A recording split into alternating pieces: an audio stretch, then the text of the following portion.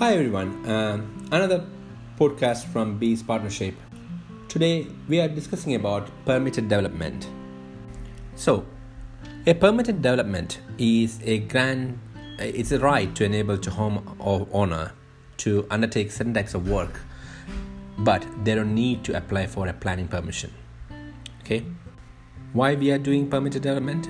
It enhance and improve the potential of the property or the investment.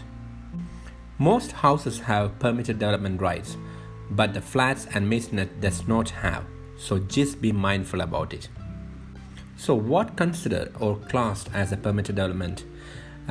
If you are planning for an extension or addition to your house is considered under permitted development, and also you don't require any planning permission, provided you have to prove certain limits and conditions which are met depends on the local authority.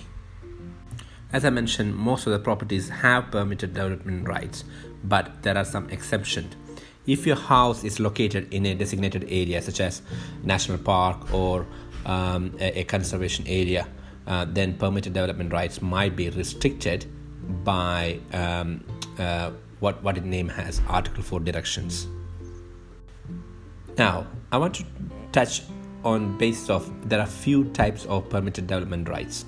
Okay, so you can note this point. There is Class A, Class B, Class C, Class D, and Class E. So Class A is you're doing an extension of your own house, single-story extension, up to half the width of the extension dwelling. So most of you people know about it. Single-story rear extension up to 4 meters in length for a detached dwelling, or 3 meters long for a semi-detached or terrace house. It is within the permitted development rights. There is a change that has took on effect on 30th May 2019. Now it make permanent the decision that if it's a large single-story rear extension of up to 8 meters as permissible under Class A, but you do require prior notification, so don't forget about that. So Class B, this is addition to the roof. This allow the rear dormer or the extension, as long as an additional volume created does not exceeds 50 cubic meters. And under Class C comes other type of alterations of the roof. Class D comes under porch. You would have seen that many places the porch has been converted into a extra addition room. You can put the windows, etc. Comes under the permitted development. Class E, that is the buildings, etc. For example, outbuildings. So it allows to erect within the residential curtilage. Mainly the curtilage means usually a garden, which can include the parking area or access road or vegetable plot or children's play equipments or stable, etc. So this all can be considered, and what it says that it should not, as long as the site behind a principal elevation, but it does not cover more than 50% of the curtilage and is not more than 3 meters in height, then you can do under permitted development. Please bear in mind, you might need prior notification, and it is just a form of permitted development where you are informing the local planning authority about your plan to develop this particular area of the patch. Other interesting bit about permitted development is for converting the commercial and agriculture building into residential. Okay, so for example, A1 like shops, A2 like professionals and finance services, A5 like hot food takeaways. These can be converted into resi under the permitted development. But be mindful, you have to get the prior approval before you start something. Someone asked me yesterday, what's the difference between a planning permission and permitted development?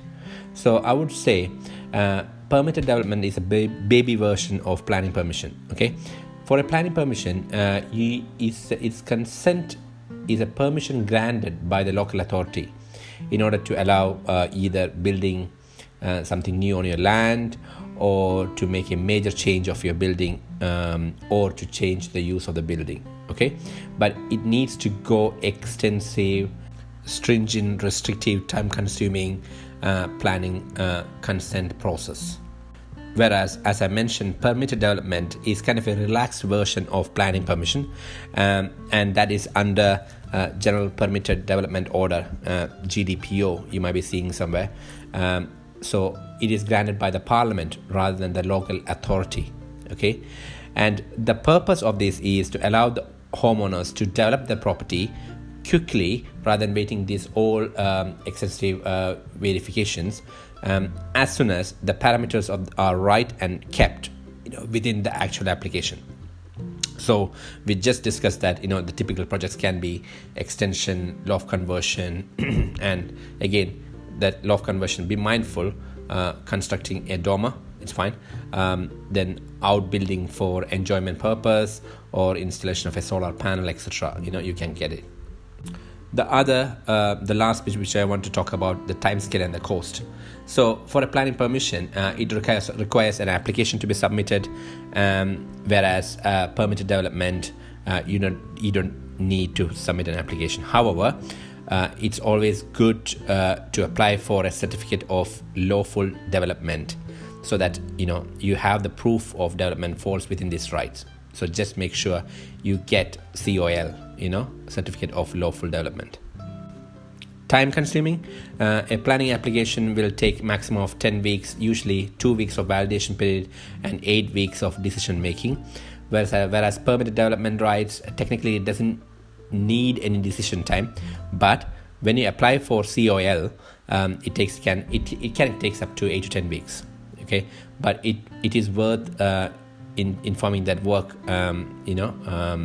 rather than some building approval has not been obtained and some issues will be coming later on stage. Planning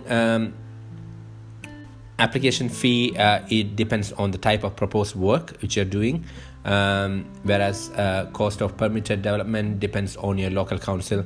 However, COL usually costs half of the normal planning fee.